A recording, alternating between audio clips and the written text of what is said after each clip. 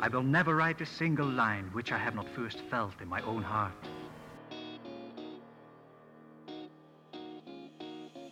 He'll teach you everything. Truer words were never spoken.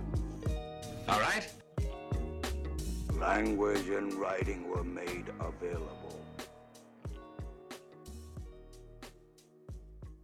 I'm writing this down. This is good.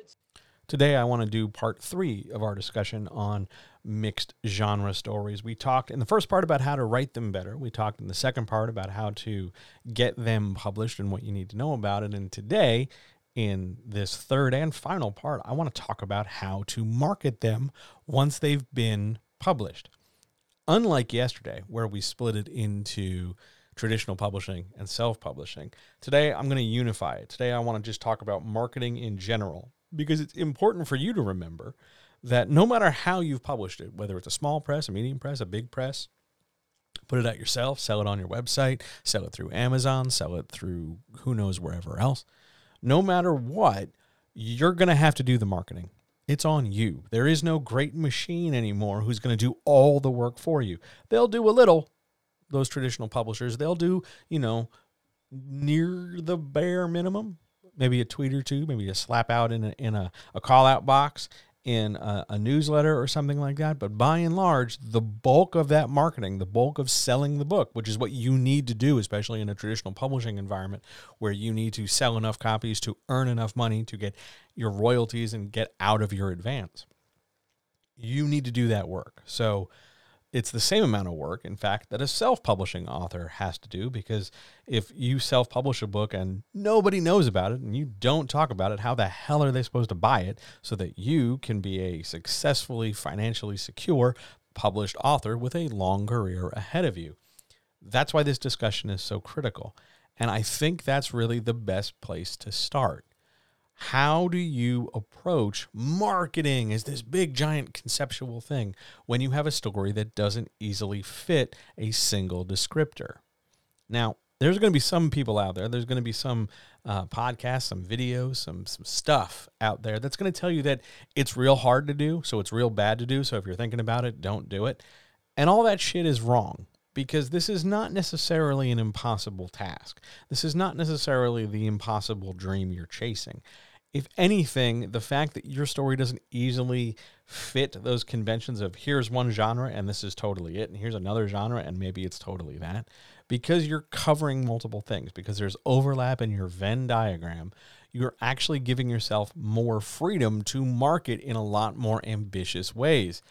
However, ambition here is critical, a willingness to do not just the normal formulaic dull-ass tweet, or not just, hey, everybody, come buy my book, here's a link.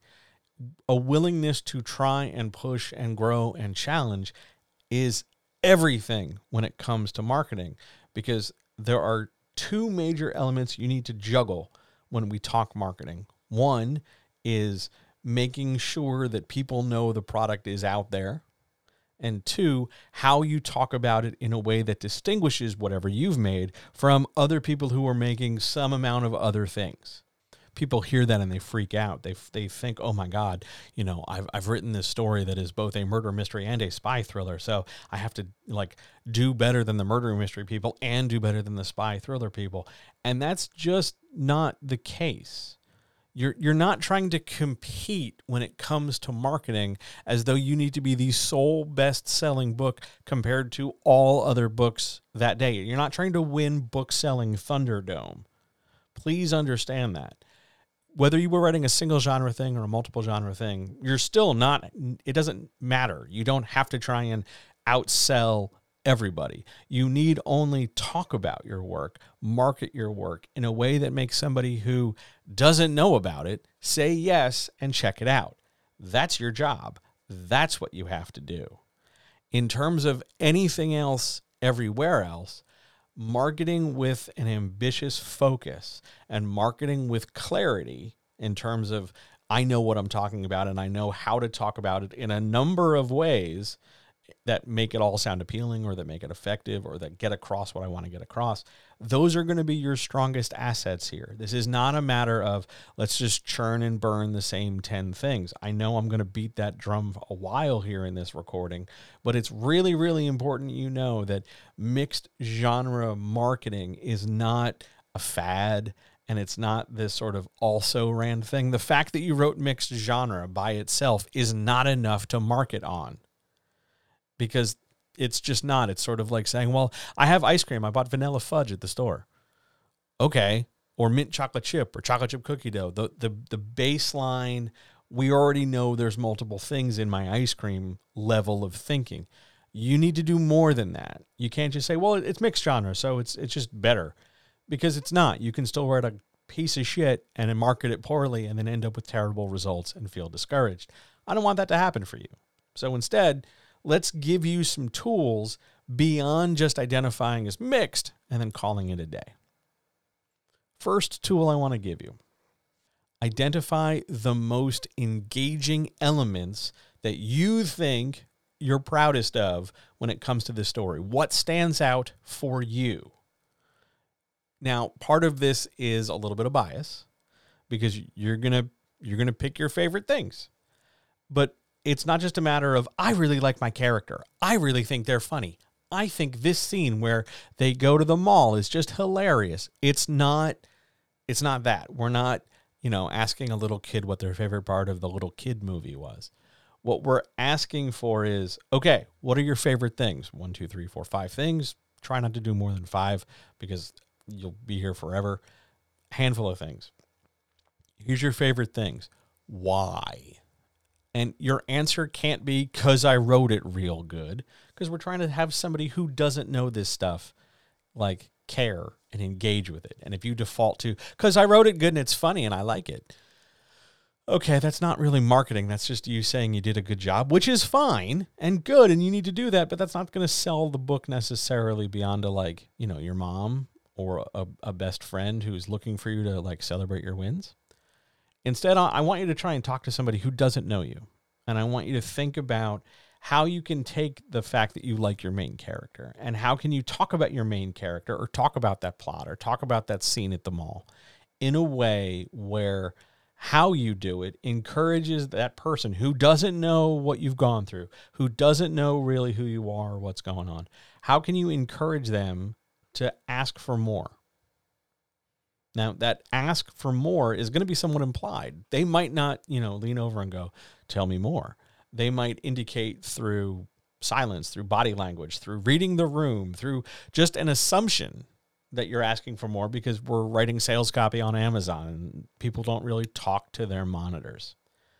But you're going to have to assume that they want more, which is tough for those of us who are plagued with, a crater or a black hole where self-esteem should be, or we are carrying buckets of anxiety up and down the hill all day.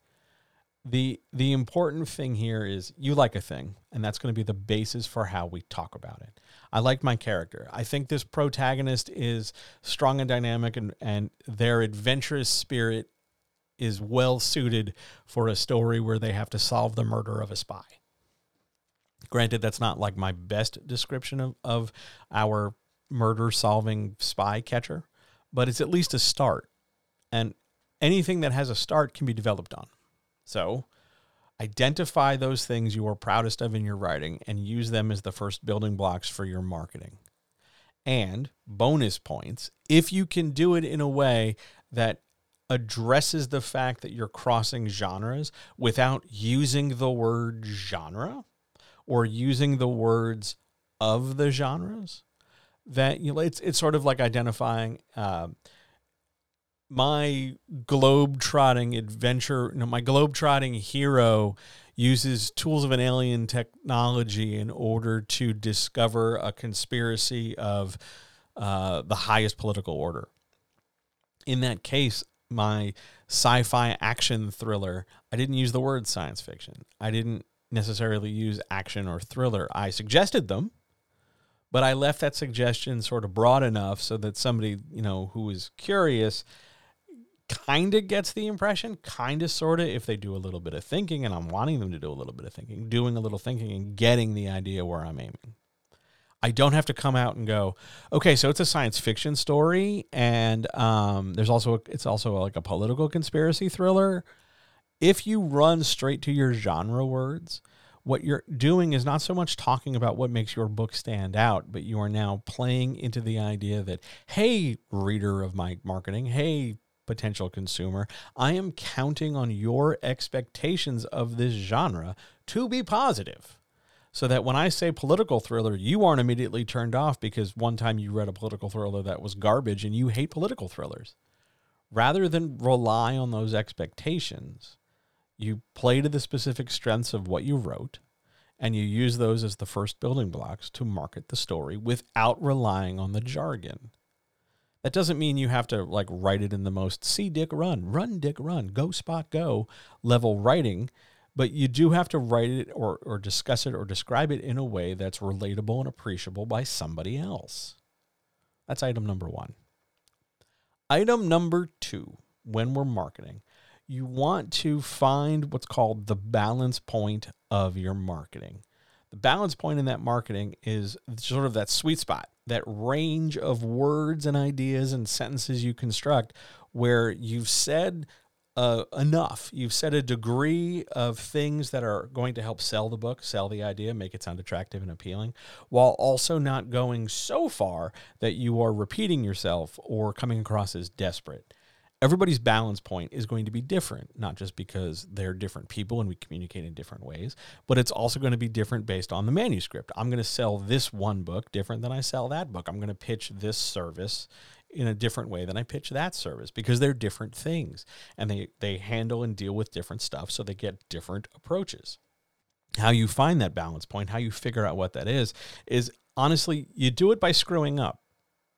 You do it by writing some not great marketing. You just try. You keep writing. You figure it out on the fly as you develop. This is not a case where you have some kind of baked in knowledge and you're just unearthing it. You discover it through trial and error. And everybody has this. This is, marketing is not a thing that is done or performed solely by the exclusive few and everybody else gets to struggle. I honestly believe everybody can market. They just need to hone a set of skills, maybe develop them for the first time or sharpen them after having some in hand already. But I think everybody can market. And cross-genre work is great for marketing because here's the other thing to consider. You have a lot of different ways you can go with this. You can talk about it because of its primary genre. You can talk about it because of its secondary genre. You can lay things out in a number of ways and still be talking accurately about your work. The next element I want to talk about is the ability to take your balance point, understand that, okay, I'm best in about a paragraph or so of text. I'm good with a couple sentences or a couple minutes of talking tops. How do I fill this time? I know my boundaries now. How do I color in the lines? And you do that by finding a lens and finding a filter, a particular way to organize some, but not all of the story information, because if I want all the information, buy the book. But I'm going to pick a few things that I can organize together in order to give you the impression that the story at least contains this thread, this current, this momentum, this idea set, and then go from thereafter. So for instance, in our murder mystery spy thriller example, it's probably easiest for me to talk most directly about the largest plot. So not necessarily the giant conspiracy of who's murdering all the spies, but the fact the spy is murdered and someone has to solve the murder before something else bad happens. So I'm going to pick my story elements. I'm going to pick the stuff from the story, whether that's plot, whether that's character, whether that's tension, whether that's world building. I'm going to draw from as many things within the manuscript as I can in order to construct a chain of ideas, a paragraph of sentences to go from point A to point B of my own design that talk about the things I want to talk about. So I'm going to talk about the murder mystery of the dead spy and it has to be stopped before it's, the killer strikes again. I'm omitting the fact that ultimately there's a conspiracy of people trying to raise a Cthulhian horror, or that, 15 other bodies will be found, or this involves a dead plane and a llama. I'm taking those elements away from my pitch, not because they're bad and they'll never come up, but if I'm constructing the pitch that is specific to, I want to engage you on the basis of let's solve the spy's murder, I don't need those other details. They're extra. To get them, go buy the book. This is a decision-making exercise, and a lot of writers will struggle with this because they're worried about making the wrong decision. Fun fact, you're in charge of the decisions you make. And while some organizations of words, some paragraphs, some sales copy is less effective than other iterations of those same words and ideas, you can't really pick a bad set of ideas. You might just have to work a little bit harder or be a little bit more diligent or take up a little bit more time and space in order to connect the dots effectively. But you can't really pick wrong. You can go out of your way to pick ideas that don't connect and then fail to definitely connect them. But that's not the same as like, oh, well, you picked the 4 parts of your book that suck, so we can't market it. Anything you've crafted, anything that you're drawing on in order to tell a chain of events in a story can be made into marketing material. It's not like there's only one way to sell a political thriller or one way to sell a murder mystery, and you have to guess what it is. Good luck. You get to pick and choose your spots, pick and choose how you talk about it. And this is where that ambition we talked about comes back into play, because you have to be willing, brave enough to sit down and go outside the norm. Be willing to talk about how, what does a llama and a crashed plane have to do with the murder of a spy? Why is this, substitute high school teacher the best person suited to solve our murder? Why? And in a combination of suggesting questions or crafting statements or being declarative or framing our ideas out, you're using all these disparate things in a way that encourages the potential consumer to, here's the business tech bro term, activate, which is a terrible way of putting it because it makes them sound not human. But basically, you're trying to get somebody hype. You're trying to give somebody the impression that a really good idea would be picking up this book and doing something with it, like reading it or sharing it with others. In order to do that best, in order to do that easiest, you need to be aware that you can draw on as many colors of the rainbow and as many pieces of the thing as possible. But you have to make those choices. And your lens is limited. You can't talk about everything. Don't even try talking about everything. That's not how this works. Keep it not necessarily simple and short, because it's not a matter of who can do it the fastest. I get being nervous and wanting to race through things. But if our goal is to get somebody to say yes, going faster is not automatically better. There is, just like there is a balance point in terms of how much to talk about, there is a rate at which you should deploy this information. And again, that's going to come down to writing and talking some bad marketing, really fumbling and getting better at it over time, getting it critiqued. As we said before, get the help when you need the help, and it will make a difference. But this is one of those things you discover by, having a hard time and going for it anyway. Once you craft your lens, once you know that you've got a couple different ways I can talk about my story, then all you need to do after that is figure out what mediums you can use to broadcast this particular lens. And that's really up to you. Now, some medium, being more visual, like Instagram or TikTok, are a better fit for different ways of getting this thing across. Maybe that's a book trailer. Maybe that's a 2-minute mimed out video of, sort of like strange clues and hints as to what the overall image is to create a campaign that encourages people to stay tuned. Maybe you're going to work in text, so you want to do some Twitter things or Mastodon things. Maybe you want to, you've got some visual components to this, so you're going to create a thumbnail and stick it up on YouTube or something. Be willing to take your lens as you've come to understand it and then interpret it and frame it through different media. And then see if that helps change or condense or combine or accelerate or develop or evolve the pitch as a whole. If I'm talking to you about the murder mystery of a dead spy, I'm probably going to play to my strengths and do something either in audio or in text, because it's very uncomfortable and difficult for me to do something visually before like my anxiety kicks in and before my sense of rejection kicks in. So I'm going to cater to my strengths. There's nothing wrong with that. Yes, I'm taking possible avenues of marketing off the table, but I know that once I'm, I don't have to sweat, oh my God, do I look okay? Am I a mutant?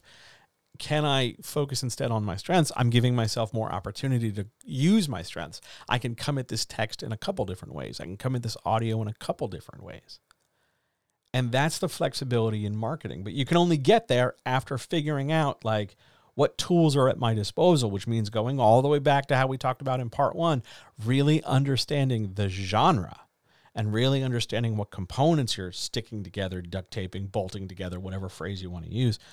Understanding your genre components, understanding the genre expectations, and understanding how your genre, how you're playing around with the form in order to succeed at the marketing of it. It's not that dissimilar from my traditional publishing friends who were sitting down trying to query this thing. It's the same kind of willingness and ambition, only now it's slightly more freeform. Before, your traditional publishing query was trying to just get the attention of somebody to say, yes, I will take 10% of your work and help you sell this thing. But now you're going straight to the consumer and saying, okay, you want this book? Here's what you need to know. Here's what you can do. Here's why you should get this book. Here's the question. Here's the thing my book solves. Not so much the exact plot question, though that is a tactic, but hey, are you looking for a good summer read? Are you looking for something you can read on a plane to shut up that, person who keeps talking next to you? Are you looking for a book that will absolutely swallow up your Tuesday nights? Then come check out this book. Your story, whatever it might be, is the answer to a question your customer has. Now, maybe that question is as simple as, what book should I read next? Maybe that question is a little bit more complex. What's going to define the next 10 years of tropes when it comes to murder mystery political thrillers? Figuring out your question is a critical part of long-term marketing and long-term developing yourself as a writer. But that is probably a topic best handled for its own set of podcasts. And I believe it was also covered in the most recent writer's chat. So if you haven't heard that audio yet, go scroll down in wherever you're getting your pods casted and find the audio for the writer's chat of 322 and answer that question there. Otherwise, I will talk to you guys next week. See ya.